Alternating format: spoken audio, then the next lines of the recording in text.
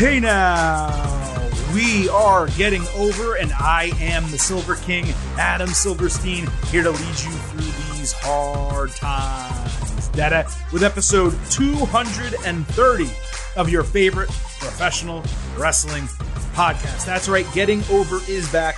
Once again, we are here to talk all things AEW and NXT. It was a busy week for both brands. NXT coming off of that Halloween Havoc special show last week. AEW still building towards Full Gear. I believe it is on November 13th, so a little bit over a week away, about 10 days away from that big pay-per-view show. So again, a loaded show.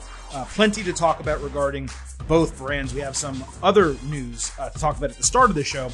We will get to all of that in a moment. First, of course, a reminder that the Getting Over Wrestling podcast is all about Defiance. So please do not forget to head on over to Apple Podcasts. Leave a 5-star rating and review. Let people know how much you love the show. Tell them why you listen and convince them to subscribe. And you don't only have to do that online. You can also do it in person, via text, phone call. Tell your friends and family who like wrestling to make sure they subscribe and listen to the Getting Over Wrestling podcast. Also, folks, please do not forget to follow us on Twitter at Getting Overcast. That's where we release new shows. We, we get DMs and tweets from you guys that we read on the show, pre and post pay-per-view polls, and we even do live audio shows on Twitter Spaces as well. All of which you can access by following us on Twitter at Getting Overcast. Okay, so let's get into today's show. We're going to talk AEW. We're going to talk NXT. Before we get into either of those things, we did have some news that popped up on November 2nd, late in the evening. And it all started with a tweet from Tony Khan, the owner of AEW. And let me read that tweet to you. He said, Jon Moxley has allowed me to share with you that he is entering an inpatient alcohol program. Jon is a beloved member of the AEW family. We all stand with him and Renee and all of his family and friends as he shifts his focus to recovery. Jon is making a very brave choice to get help, and we're embracing his choice and supporting him however we can. I'm proud to call Jon a friend, and like many of you, I'm also a fan of Mox, and look forward to a time in the future when he is eventually ready to return to the ring. Until then, thank you for supporting Jon and respecting his privacy at this time. And then shortly thereafter, a day later on November 3rd, Renee Paquette, of course, Jon Moxley's wife, tweeted the following: "Thanks for this outpouring of support. Jon is every bit of the badass we all know him to be. I couldn't be more proud of him for getting to proper help he needs and being given the space to put his health first. Couldn't possibly love this man more." So obviously a situation that is quite serious involving Jon Moxley. Of course, the hope is that he caught this before it resulted in something that happened, personally or professionally, that affected him greatly. He realized he had a problem, went and got help. And of course, we, as the Getting Over Wrestling podcast, and me personally, are fans of Jon, and of course, fully support him doing this and wish him the absolute best. Not just a speedy recovery, but a full recovery, a comprehensive recovery where he comes out of this program a better person, a better man, a better husband, and a better father. Of course, he and Renee just had their first child within the last year, so that is obviously something that is extremely important, to both of them, and for him to clean himself up at this period of time and put himself in position to be a better husband and father to both of them is, of course, incredibly important. Now, Jon doing this, stepping away from AEW, it did have ramifications to the product because he was in the middle of a pretty important storyline leading into this Full Gear pay-per-view. We will discuss that in a moment when we talk about AEW and what happened across Dynamite and Rampage. But, off the top here, of course, just wanted to send our best wishes to Jon and certainly to Renee as well. Renee, I don't have any personal relationship with her, but we do DM on Twitter from time to time. And of course, she was a major interview that we had on the show. I sat down with her for 90 minutes. And when you talk to someone for that long and you're talking about their pregnancy and their husband and their life and career, you feel like you get to know someone a little bit better. And again, I don't know her personally, but through our interactions, she seems to be an incredible person. And, I just wish her personally the best during this difficult time in her life. And I'm very confident that everything will be okay in the end. At least I hope so.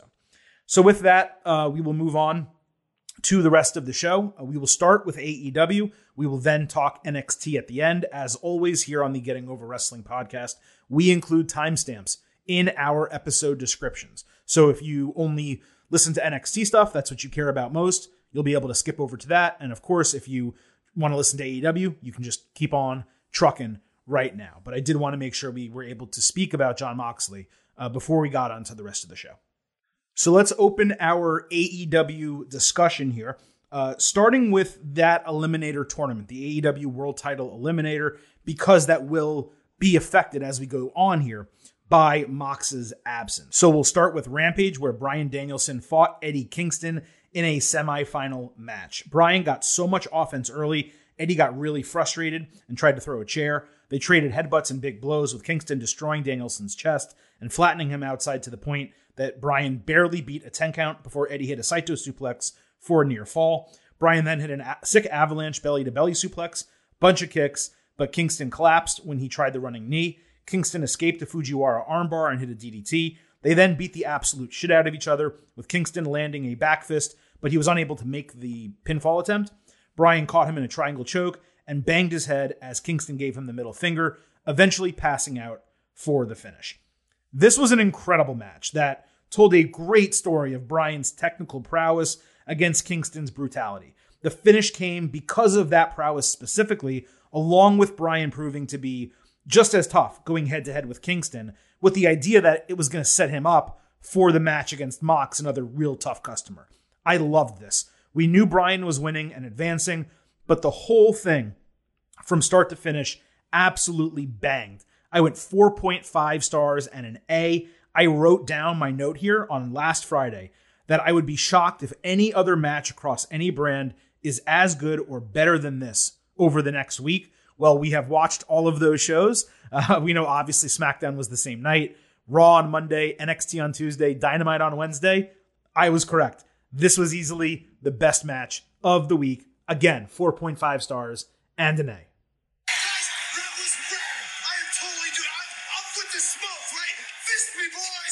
So also on Rampage, CM Punk was being interviewed backstage when Kingston was throwing a fit because the referee called for the bell in that match. Kingston got in Punk's face before he could speak. Punk called him unprofessional and threatened to put him to sleep for a second time. It really seemed like a rush storyline for Full Gear. When it happens, it's going to be a hell of a match. But the whole interaction backstage kind of came out of nowhere. So CM Punk on Dynamite came out with a mic, because that's basically what he does. The fans chanted for Punk. And then he told them, don't chant for me, chant for Moxley instead. He said, no one should criticize Mox.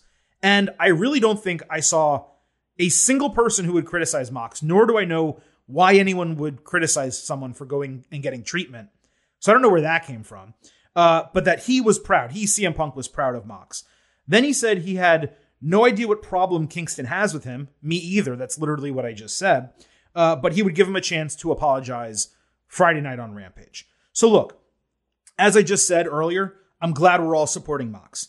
I found this to be, I don't know the right way to put it, unnecessary, I guess, is probably the most fair word. It almost felt as if Mox's situation was being used for chants on TV because we already knew that he had this huge outpouring of support from fans, and there were signs in the crowd and things like that. So I don't know that they needed to create inorganically, artificially, a chant for him on the show just to show support. The message was positive, though. So look, if it helped even one person, if CM Punk's words got through to one person who needed help, that is a positive and that's a win. Anyway, I presume Friday the interaction with Punk and Kingston will set up a Full Gear match. It does feel just completely forced as a way to get two big names onto the card without any storyline relevance, but we'll see if they change my mind on that. On Dynamite, we got that other Eliminator semifinal match. It was Orange Cassidy supposed to face Mox. Instead, it ended up being Miro, who was really the perfect replacement given the circumstances. Miro cut another promo at his god before the match. Bryan was on commentary.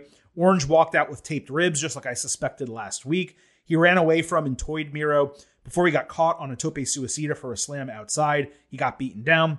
Orange hit a tornado DDT, and Miro literally walked over to a table and sat himself on it so Orange could jump off the top rope for a splash. He almost got counted out and then kicked out of beach break at 2.8. Miro came back with his thrust kick and won very quickly with game over. Bryan stared him down after, but Miro refused to shake his hand as Dynamite went off the air. So with Miro replacing Mox, my expectation was this would be a semi-squash match. Because it was not, it almost felt like they were just wasting time delaying the inevitable to get to the finish. The end result was getting Bryan and Miro, and that's great. Unlike when Mox was in that spot, and I was convinced that Mox was going to beat Bryan, I don't exactly know what AEW is going to book now. Mox challenging and losing to Hangman as a new champion would have made a lot of sense. But Miro dropping the TNT title, basically being off television ever since, coming back with all of those promos to maybe beat Bryan and then lose right away to Hangman, that might be some rough booking. I'll worry about the prediction for next week's show when we do the ultimate preview for AEW Full Gear. For now, I think AEW and Tony Khan did really good in a tough situation. Miro, being that same type of badass who can squash you, was the perfect person to replace Mox. It would not have made sense for CM Punk, for example, to be in that spot, or anyone else really. So Miro was the right call, but I'm not sure what it's going to do to the booking. We're going to have to address that at another time. On Dynamite, Kenny Omega fought Alan Angels in a non-title match. This opened the show.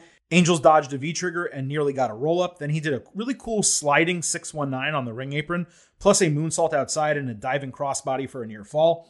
Omega blocked a frog splash with his knees and hit a sit-out spinebuster for a near fall. Angels countered the one-winged Angel into a near fall, and Omega hit a V-trigger but only got a 2.5 after a very casual cover. Omega came back with two brutal V-triggers for the 1-2-3.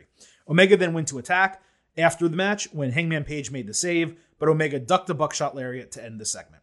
Commentary tried really hard to sell that because Angels almost beat Omega 18 months ago. People were begging to see this match again. I think most forgot that happened. I'd have bought it if they had booked a storyline last week with Angels kind of stepping up to Omega, I want another shot, but they didn't do that. Tony just made the match shortly before the show began. So for me, this was a bunch of whatever. Angels did okay. I'd have liked a bigger moment for Hangman on the penultimate show to Full Gear, but he did get a big moment last week. And I presume on the Go Home show, either he or Omega is going to get a big moment, to go home and sell the final match at Full Gear. So I'll kind of give this one a little bit of a break. I just wasn't really thrilled with it at all.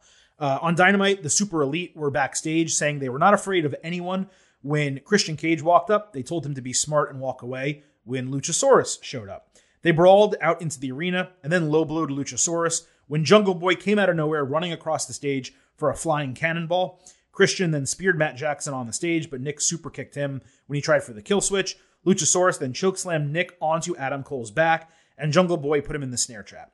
Christian then hit Cole with Concerto to end the segment. This was a really good beatdown segment in general, but it kind of felt like it was moving in slow motion. I don't know if anyone else had the same feeling to it. Everything worked.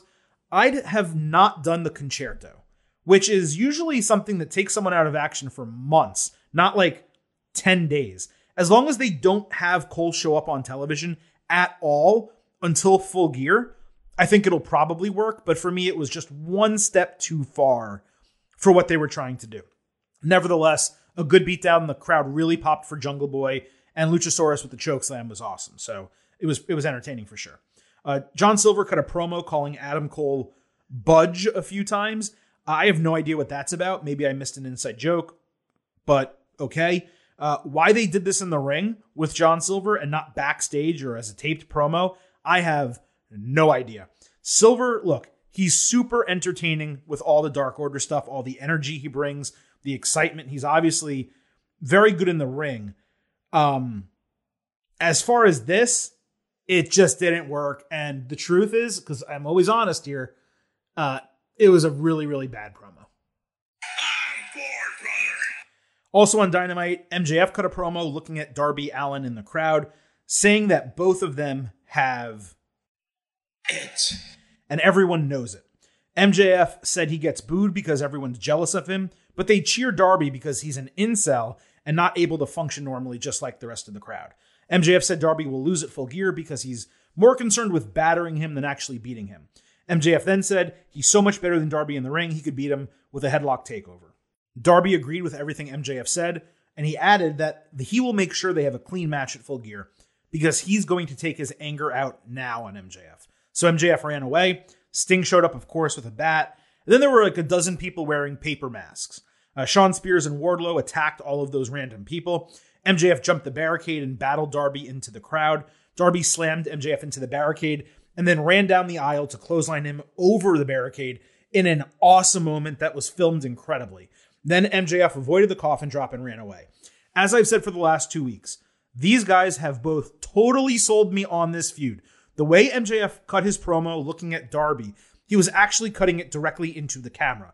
And then the way they filmed Darby running the aisle was awesome, though they did miss the point of impact because they did a camera cut, which was very WWE, okay? I thought that was strange. But this is my second most anticipated match on Full Gear behind the main event, Kenny Omega versus Hangman Page. And it's actually not even close, given that Mox is no longer on the show, so we're not going to get Mox and Bryan Danielson. But man, I am all about this MJF Darby feud.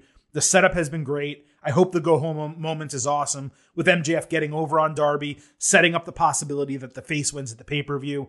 But no matter really what they do, they've already sold me on the match, and I'm very excited to see it. On Dynamite, we had Cody Rhodes against Andrade El Idolo. Malachi Black cut a promo about Tony Khan barring him from ringside, suggesting it was more than him going after Cody, looking to shove a knife in Cody's back. Cody was in his Homelander jacket again. Andrade hit a back elbow for a near fall. Andrade countered Crossroads into two amigos before Cody blocked the third and ultimately got suplexed into the turnbuckles. Andrade put Cody in the figure four, popping the crowd, which of course responded with a woo. Andrade's assistant distracted Cody and the referee for a little bit, leaving an opening for FTR to show up out of nowhere, hit Cody with the AAA tag team titles, and they did that while he was trying a tope suicida. Then Andrade hit his hammerlock DDT for the win. FTR then held Cody as Andrade booted him in the face. Arn Anderson was standing up to Tully Blanchard when the Lucha Brothers ran in to attack FTR to end the segment. So I'm mixed on this one. Look, elements of the match were entertaining. I liked the booking with FTR paying off the rest of their deal, presumably, with Andrade. At the same time, we still have zero explanation as to why Andrade has a problem with Cody, and neither Black nor Pac showed up here. Black said he was barred from ringside, sure, but we didn't hear or see Pac at all. So that remains completely unresolved with 1 week left until Full Gear. You already know the FTR and Lucha Brothers thing isn't working for me. So I was just mixed on this entire thing. I don't get what they're doing with Cody. Tony Khan did an interview this week where he basically said, yes, Cody is really supposed to be a face, and he tried to make it sound almost like there was not anything extra going on with all the Malachi Black stuff and all that. And I believed him the way he explained it. It seemed like he was just being truthful. He was comparing Cody and the reception he's getting to the reception John Cena used to get. I mean, I wouldn't make that comparison because John Cena was the number one star in the company, and Cody is a face that people are turning on because the booking's terrible. Like literally the booking of Cody Rhodes is terrible. And the fact that all this stuff that we thought might be little hints of greatness from a storytelling perspective, it seems like all of them are not hints of anything. That's a huge disappointment as well. So yeah, the Cody stuff, not working for me. We had FTR in a AAA tag team match against Samurai Del Sol and Aerostar. Samurai is Kalisto, and he did the Lucha Lucha chant during his entrance. Samurai did a great jump, middle rope, springboard seated senton outside. Yes, that was a tongue twister. They did a few high-risk moves, and there were a bunch of choreographed stuff as well during the match. Darby was randomly watching somewhere in the dark. Samurai hit his old WWE Salida Del Sol finisher for a near fall, and Cash Wheeler reversed the pinning combination while grabbing the ropes to retain the titles. I believe he pinned Aerostar. Aerostar, for me, looked completely out of place in this match, far less polished than FTR and Kalisto. There were a bunch of fun spots. It was worthy being on TV, a TV match. Didn't love the finish. I don't know why FTR should need to cheat to beat a couple of guys who are not even signed to AEW. That doesn't make sense. It was the perfect spot to give the heels a squeaky clean win before they go up in a title match against the Lucha Brothers. That, you want to make them legit, not that they've won everything by happenstance. They totally failed to do that here. I thought that was a really, really bad booking decision. Also on Dynamite, Inner Circle set the stage for their announcement when Men of the Year and American Top Team came out.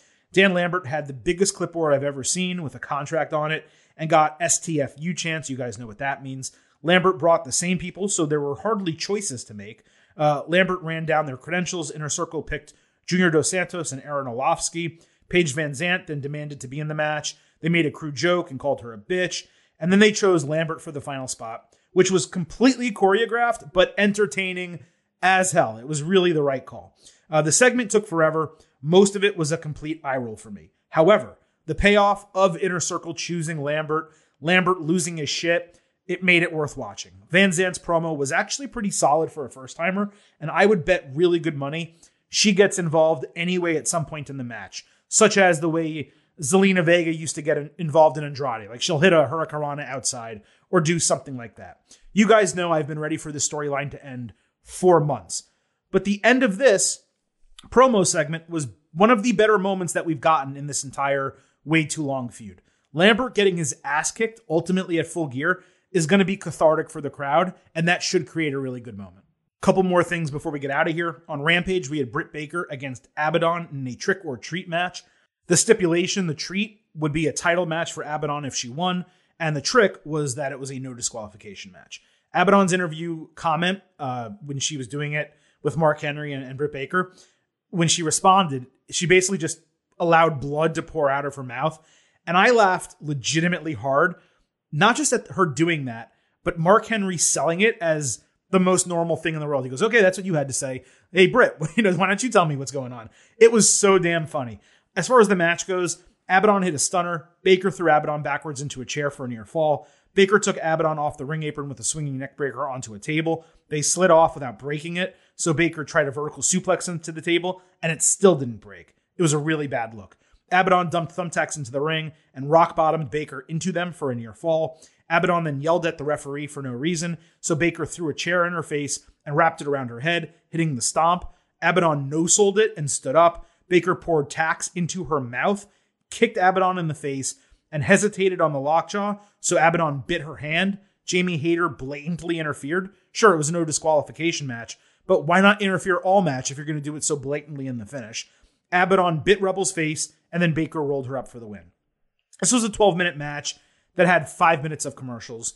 There were a couple parts of it I enjoyed. The thumbtacks were a good part of it, but this was just not for me at all. At least they did it on Halloween, so it was appropriate versus any other time of the entire year, but I'm not going to sing its praises. And then on Dynamite, we had another TBS tournament match, Jamie Hayter against Anna Jay.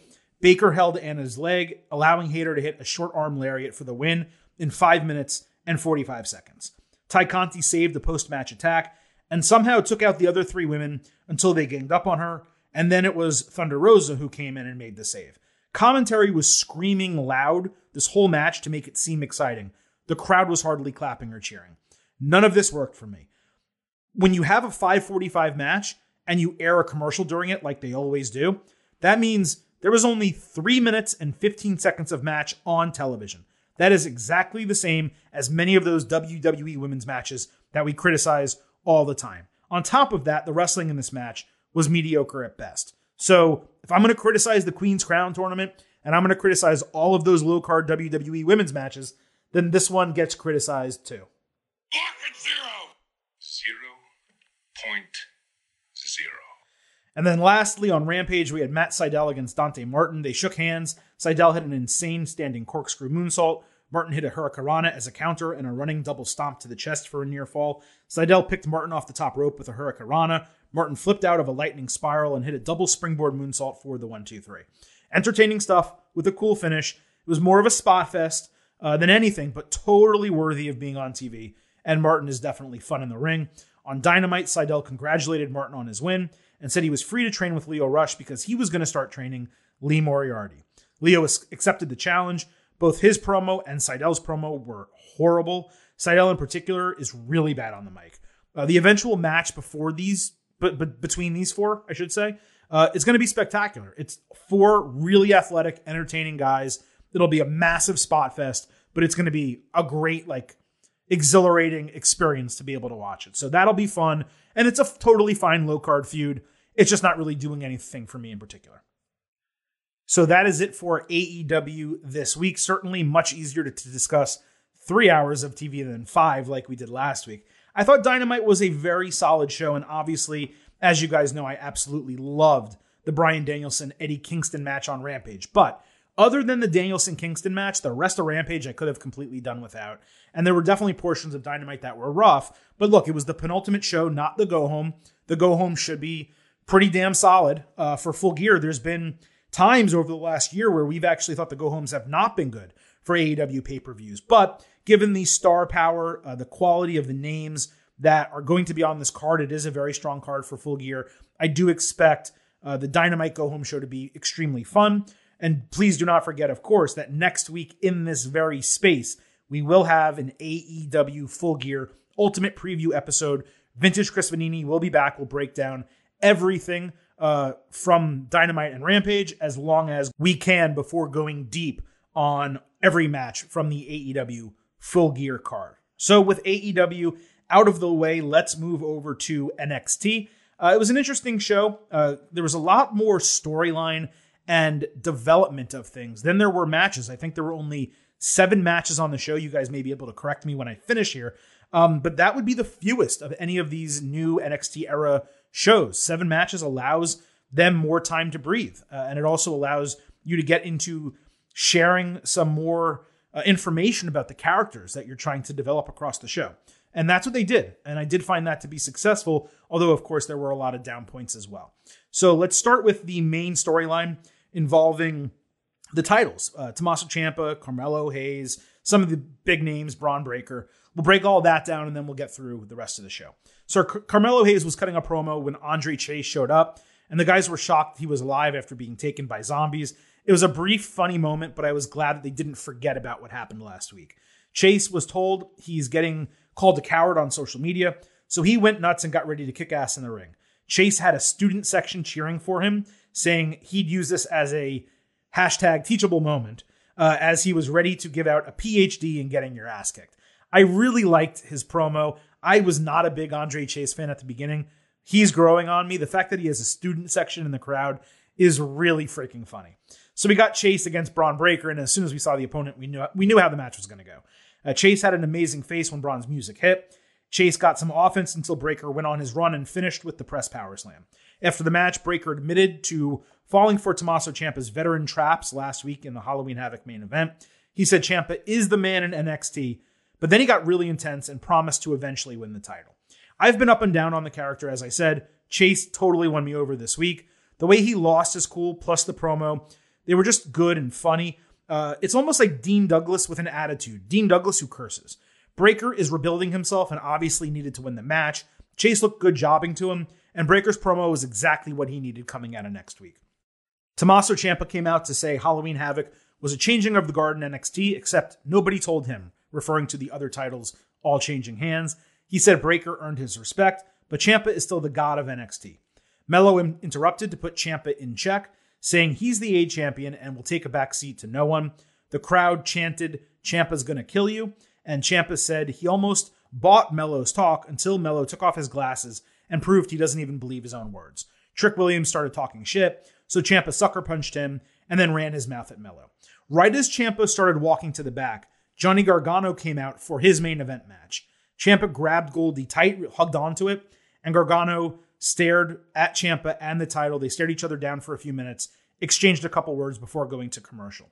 The Ciampa-Mello deal worked well for both guys, and obviously the moment with Gargano popped any NXT fan. It was a great way to set up a couple future feuds and storylines while also giving a nod to the past. Will we get Ciampa and Gargano again? Who knows? Maybe we do, maybe we don't. But the fact that they addressed it and they had them run into each other, I did enjoy that. So we'll move to the main event, and then we'll talk about the rest of the show basically in order. The main event was Johnny Gargano and Dexter Lumis against Carmelo Hayes and Trick Williams. There was some comedy early. Trick worked best as a partner for Mello's double team moves. He's still very green in the ring. Lumis was way more energetic and less methodical than usual, maybe because it was a tag team match. He got a near fall after an assisted suplex on Mello. Gargano put on a glove for dual punches and super kicks with Lumis. Then Lumis dropped an elbow on Trick for a near fall. The crowd was on its feet, and they were chanting, "This is awesome."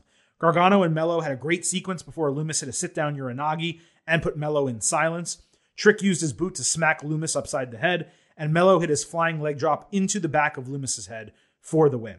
This was maybe the best match of the new NXT era, not counting anything that happened at Halloween Havoc.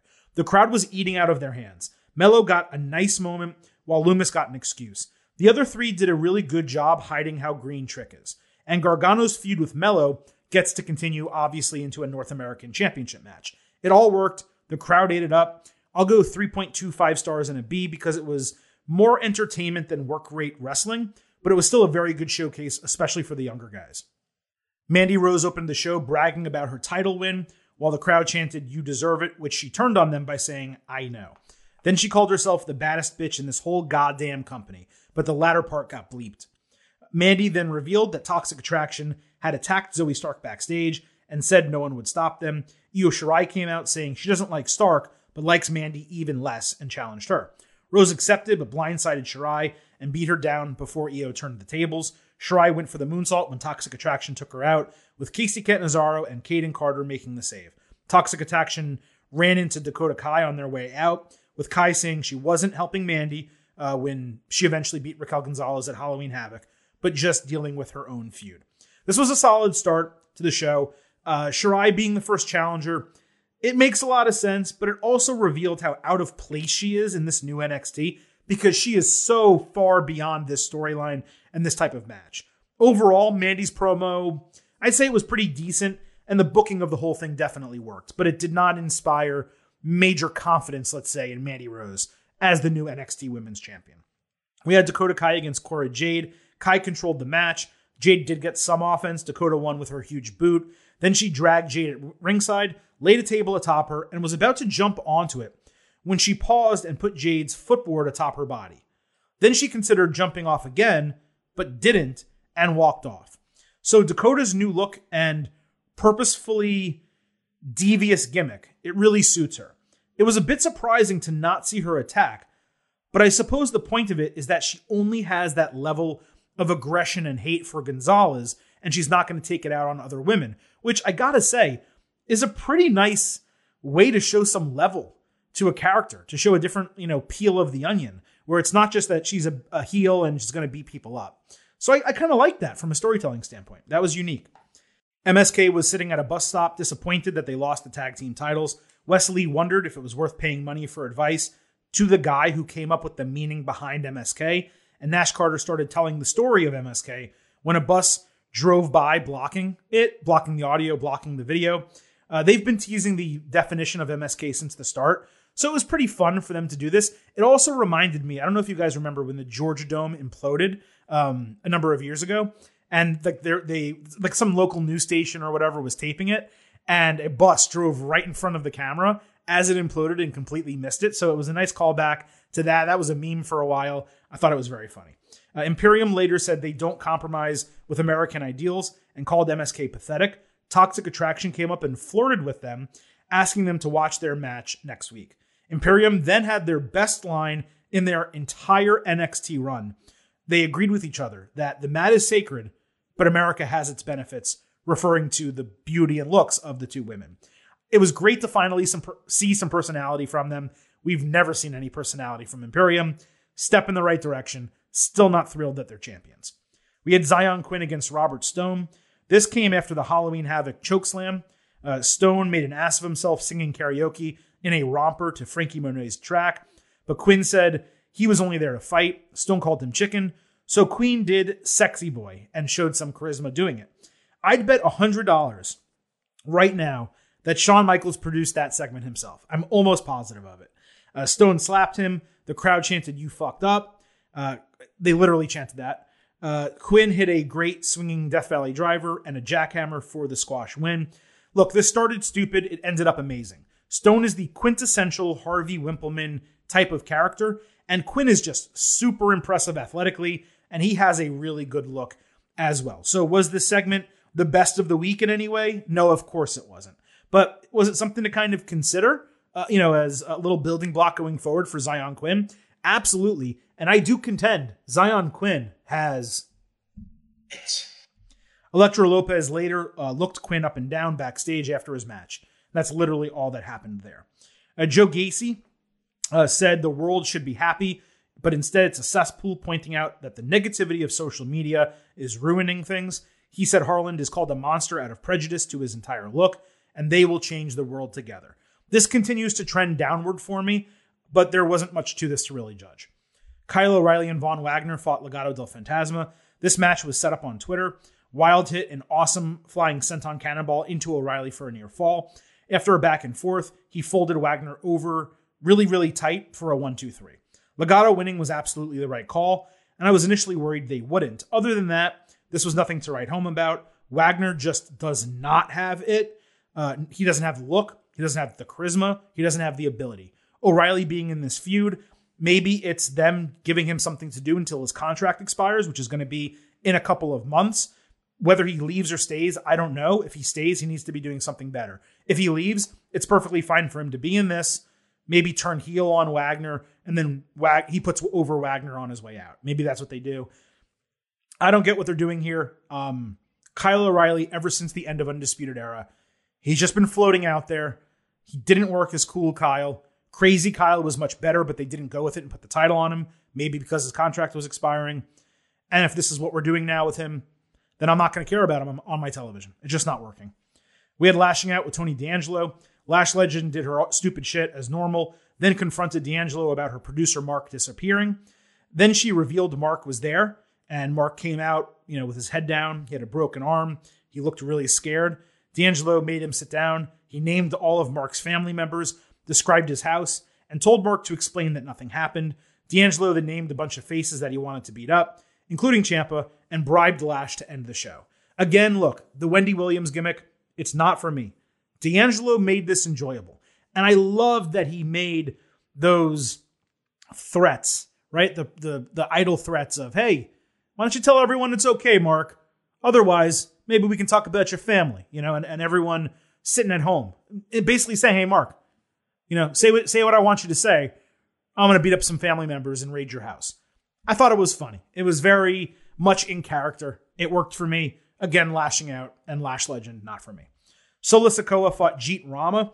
This was basically a squash with Sikoa mauling Rama and beating him with the Uso splash. He also did Rikishi's back end move into the corner. I don't know what that's called, but he did that as well. I like that he's using his brother's finisher, even though they aren't directly relating him to the Usos in kayfabe just yet. He's also a bit wider than the Usos, so he has a different natural look than them. And I could really see them building Solo Sikoa into like the next Umaga, for example. Rest in peace, by the way, of course. But the hair, the blonde hair, it absolutely has to go. It's not going to work. Briggs and Jensen were grilling in their own backyards with a spliced together promo talking about liking to kick ass. They seem to fit well together as a tag team from a personality standpoint. So far in the ring, they have not been that impressive. Boa fought Grayson Waller. LA Knight was on commentary. Waller was dominating Boa and ready to do the between the legs move off the springboard when Knight distracted him. Waller fell off the ropes and Boa hit a roundhouse kick for the win. I maintain that Waller's gimmick is so confusing. He wears boxing trunks, he wears football gloves, but he does basketball moves in the ring. I think he's almost supposed to be a poser, but he's a face and fans love him, so I don't really get what he's doing.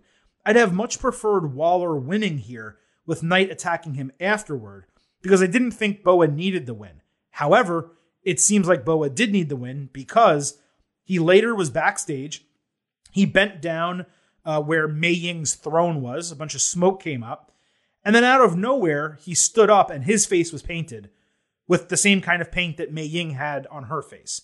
And it seems like maybe Mei Ying, the character, or Karen Q, the wrestler, have been written off, with Boa now taking this entire gimmick to himself. First it was 3 of them, then it was 2. Now it seems to be just 1. We'll see what happens with that. But this thing, again, I interviewed Shawn Michaels on this podcast. He told us that Tien Sha was one of the gimmicks he was looking most forward to and he was most excited about in 2021. And this thing has completely fallen off a cliff. Moving on. Cameron Grimes was in Duke Hudson's poker room. Hudson insulted him and Grimes didn't know the rules, thinking it was blackjack. Hudson got annoyed that Grimes was getting lucky. They were the final 2 at the table. Grimes went all in with a full house, and Hudson got angry because he called him with 2s in the pocket. This was a 3-part segment. All 3 parts were terrible. Grimes has gotten annoying. Neither Hudson's gimmick nor the poker room, the look, the idea of it. Neither of them are believable. I think he's good in the ring and has charisma. I like the new name, but this just ain't it, man. 0.0, Mr. Blutarski. And then lastly, Kaylee Ray broke more shit in a dark room and said she'll be back next week, so that's obviously good. She was either called up without a plan or plans changed once they remixed NXT. Either way, she needs to be heavily involved most weeks, and she needs to be a champion in NXT, or they need to just take her off NXT and move her to the WWE main roster because she's ready for it. Either way, it's good to see her getting back on TV. We'll judge more next week when we see what happens in her match. But that was really it from NXT. Like I said, highs and lows, a good mixture. I thought it was a solid episode top to bottom. The first couple episodes of the new NXT, it was painful to watch those first 2 weeks. Ever since then, it has transitioned into a show that, yes, is completely different than the old NXT that we were watching, but is a program that I do not mind sitting down to watch for 2 hours on a Tuesday night. And I think that's a positive development. They still, I know it's only been a short period of time. That young demo, that 18 to 49 demo that WWE wants to go after, it is not watching the show. It is not growing with NXT.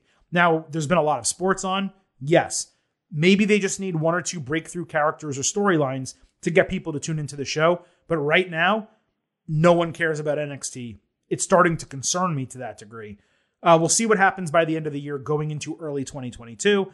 But for now, I would call the relaunch of 2.0,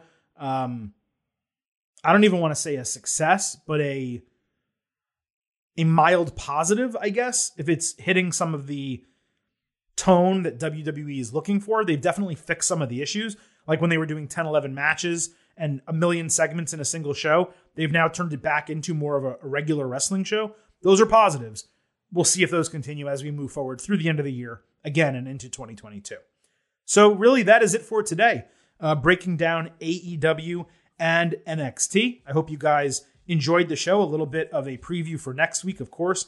We will have the WWE episode once again on Tuesday, breaking down everything from SmackDown and Raw as we assume the build for Survivor Series is going to begin. And then we will be back on Thursday with our AEW Full Gear Ultimate Preview. We'll talk about everything that happened on Rampage and Dynamite. And of course, we will also talk about NXT on that show. So I appreciate all of you listening to the Getting Over Wrestling podcast.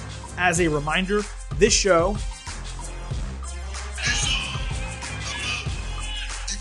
so please leave those 5-star ratings and reviews for us on Apple Podcasts. Tell people how much you love the show. Convince them to subscribe and listen. And also do not forget to follow us on Twitter at GettingOverCast. So that's it, folks. I will bid you adieu and leave you with just 3 final words. Bye for now.